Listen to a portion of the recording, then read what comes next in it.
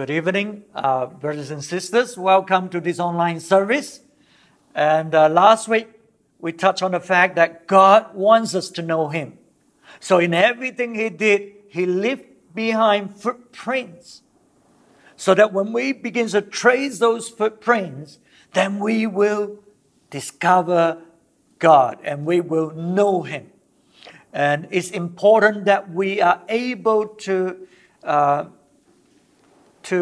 connect the dots that happens in our life. You see, because knowing God is a journey. Knowing God is seeing God in every situation that we have been through, no matter whether they are good, they are bad. And to understand that God, you are in charge in those situations. So the trouble with us is many times we compartmentalize our life and God. So we have the spiritual aspect and the church life, but we do not relate it with our relationship with others and our attitude when we are given a task to do. So unless we're able to see God in every situation, knowing that God is working in all things, we will not really know God in His fullness, in His complete picture. You know, we may know something about God, but our knowledge of God definitely is distorted because we do not see the complete picture. And we know this verse in Romans 8:28, that all things work together for good of those who love God and are called according to His purpose. So we see that God is in the all things, everything in our life. God is working in the all things. You know, every part of the journey of our life that we are in. And we see this picture in the Old Testament. God is leading the nation of Israel into the promised land. It is not an act. It is a journey. And during that journey, in fact, it took them 40 years. It's a long journey. Things happen. Things happen beyond their control. You see, so God put us through those situations. And He's working in those situations so that we may know Him and do great exploit. We may know Him. So, having this understanding and this knowledge of God, that God is in all things, God is working in every situation, we cannot isolate our experiences and come to a conclusion about God and what He's doing. Okay? Until we come to the end, when we're able to look at the whole journey from the beginning to the end, then we will be able to see the right picture or the right understanding of God. You know, but if we take out incidents in our life, or we are so stuck in a problem that we have, a suffering, a pain that we have gone through, we will not be able to know God. And in fact, a lot of people, when they go through those sort of crises, they just let go. They just give up. And they just do according to what they feel like, rather than holding on to God and holding on to the promises of God. They gave in to the emotional feeling. They gave in to what they think they have to do for themselves, rather than continue to trust God and continue to know God in those situations. And that's why the Word of God in 1 Corinthians 4, verse 5 tells us this. He said, therefore judge nothing before the appointed time, Wait till the Lord comes.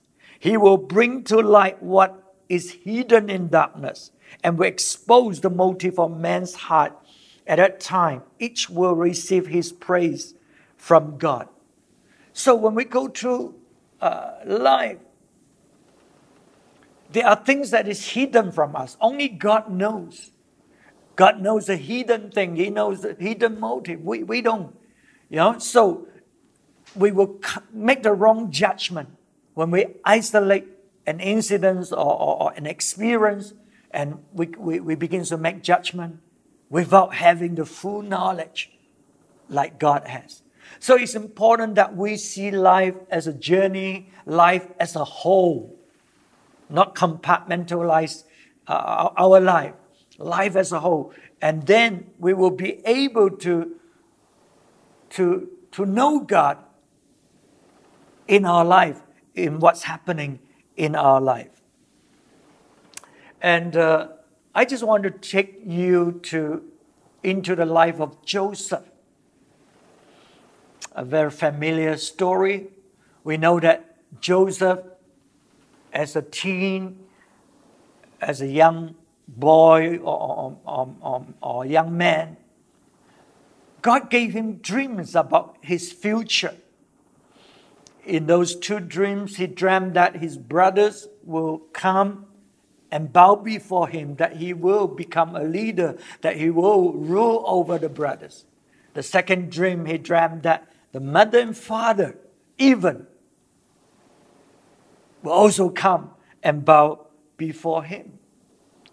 So God gave us dreams. God, in order for us to know how to prepare ourselves so that we can enter into the destiny that He has called us. What are the dreams that you have? You see, when you have those dreams, it's good. And God will take you on a journey of different kind of experiences to prepare you, to equip you, so that you can enter into that destiny that He has prepared for you. And soon later, Joseph discovered that he's in a situation which is totally beyond his control. And he has no say in it. The brothers, because they are angry with him, they sold him as a slave. And he ended up in Egypt. He ended up in Potiphar's home. And he became a slave, cut off from the love of the father and the care of the mother. And when we go through that kind of experiences, that's why we need to see life as a whole. We need to see God in the whole things, so that God's plan and God's purpose will continue to work out in our life. In fact, those are God's plan. God allowed us to enter into those situations to prepare us, to equip us, so that we can enter into the destiny that He has for us. And we need to understand that the plan and purpose of God for us will take years, sometimes a lifetime, to prepare us so that we can enter into what He has for us. And so Joseph ended up in Egypt as a slave in Potiphar's house. It was God's plan to work out His purpose in Joseph's life. So it's a long, long journey, right, that we have to go through to know God and to see God's purpose fulfilled in our life. Example, Moses. Definitely he was called to deliver the nation of the Jews out of Egypt. And it took him 40 years in the wilderness for God to prepare His man, so that he learned to not to trust in his own strength and to trust in God alone. And what about David, a young man who is chosen by God? But he's a shepherd boy. So God has to prepare him to be a warrior, to be king of a nation. And so David found himself fighting many, many battles in his life until eventually he became the king of Israel. So God was preparing David to be a warrior king, to govern the nation in the midst of all these enemy nations around. And the Apostle Paul, he was a Pharisee. He has a lot of old teaching in him that has to be renewed, that has to be transformed. So God, it took him years and years before he became the apostle, from Saul of Tarsus to become apostle, because God was working in his life. And God even has to take him into the third heaven to see the heavenly realities, to change his mindset so that he's able to preach the true gospel, the right gospel, and bring that message to this world. So when we find ourselves in those kind of situations, when we think we are in the wrong place, God, where are you? God, what are you doing? This doesn't seem to be what you have planned for me. Know this, that God is working in all things. And there is nothing as a wrong place with God. Yeah. So things happen beyond Joseph's control, beyond our control. We have no say in it. But yet we found ourselves in those situations because God is preparing us to walk in obedience in His purpose, to enter into His purpose. So Joseph, he continued to walk in the fear of God even though he was in the wrong place. And when he was sold into Egypt, he was a young man, he was a teenager who was not even qualified to go with his brothers to help in the family business. He was just at home. No, nothing. He was a messenger boy. The father sent him to the brothers to see what's going on, and then he will come back and report to his father what they are doing. And one of the reasons why he was hated is because he go there and see things and report to the father. That was Joseph. And that's how he was sold into Egypt. And in the wrong place, God was shaping him. God was breaking him. God was making his man. So Joseph has to learn all that he needs to learn in order to govern, in order to be king. Well, he's never king, but king, in a kingly position. So Joseph walked in the fear of God, walked in obedience to God, even though he has no say in what happens to him, and it wasn't a pleasant place. He was a slave. He was a slave. But Joseph did his best, and he learned quickly, and as a result, he was able to produce result. What was assigned to him, he did it so well, and he is so successful that the master take note of him. In Genesis 39, verse 2-4, the Lord was with Joseph, and he prospered. And he lived in the house of his Egyptian master. When his master saw that the Lord was with him, and that the Lord gave him success in everything he did, Joseph found favor in his eyes and became his attendant. Potiphar put him in charge of his household, and he entrusted to his care everything he owned. So how? In verse 3, he says, his master saw that the Lord was with him.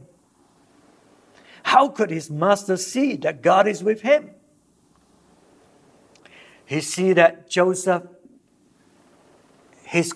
the quality of him as a person, how he worked hard, how he's faithful, how he's submissive, how he's obedient. You see, all this character, all this nature was coming out from Joseph's life. Not just his performance, yes, and that the Lord gave him success in everything he did. So it's in the character of Joseph and also the result of his work. The master was able to see, hey, he is able to produce result, and not just ordinary result, extraordinary result. That's why the master said the Lord is with him, because he did beyond what others can do. The result that he produced is beyond the ordinary. That's why the master can see God with him. So you see, even with us in the wrong place, what we seemingly think is the wrong place, and we can't seem to be able to connect the dot with what God is doing, and not as a slave in Egypt. Joseph was able to see God, trust God, and walk with God, and that's why the results show, his life show. So there are people who may be very good, very capable. But when you look at the character, when you look at the way they talk, the attitude they have, they are not submissive, they complain about leaders, and they think they are so good. And in fact, they are good, no doubt about that. But that kind of character, that kind of attitude, it just makes you feel uncomfortable and sick about this type of people, right? But Joseph is different. Joseph sees God. Even though he's in an adverse situation, difficult situation, he was able to see God in those situations and continue to walk with God. And the other thing is, Joseph become a blessing to his master, a blessing to whoever is around him, those in prison, and eventually the king of Egypt. Joseph just became a blessing. Genesis 39, verse 5. From the time he put him in charge of his household and of all that he owned, the Lord blessed the household of the Egyptian because of Joseph. The blessing of the Lord was on everything Potiphar had, both in the house and in the field. So can you see, Joseph gained the trust of his master. And the master gave him charge of his household and the field. He gave him charge of his family and the business. Everything. Because of Joseph, the man whom God is with, and the man whom God is blessing in his work. And so, Joseph learned about the business area, the field, how to grow the business. And Joseph learned about how to administer the household of the master so that there is harmony, there is peace, there is love and joy. So can you see all these things that Joseph learned and Joseph did that caused him to be a blessing to his master? So the master just gave him charge of everything in his household. So Joseph become a trustworthy and responsible person, and God put him in a situation where he can develop his gifting to be a king, right? Not in a literal sense, but in position to be able to govern a nation, in charge of the economy of the nation, and become a very powerful person in that nation. Okay, so Joseph was able to see God in the all things, in whatever situation he's in, and he's learning and doing his best, and so that God is with him, and with the result. So we do not judge before the time, and until we can see the complete picture. Otherwise, we come into the wrong judgment. And when we found ourselves in situation where we think we are in the wrong place and people are doing wrong things against us, if we are able to see God, if we are able to know God, then we're able to know what God is doing, the good things that God is working out in those situations. And so we look at Genesis 50, verse 19 and verse 20.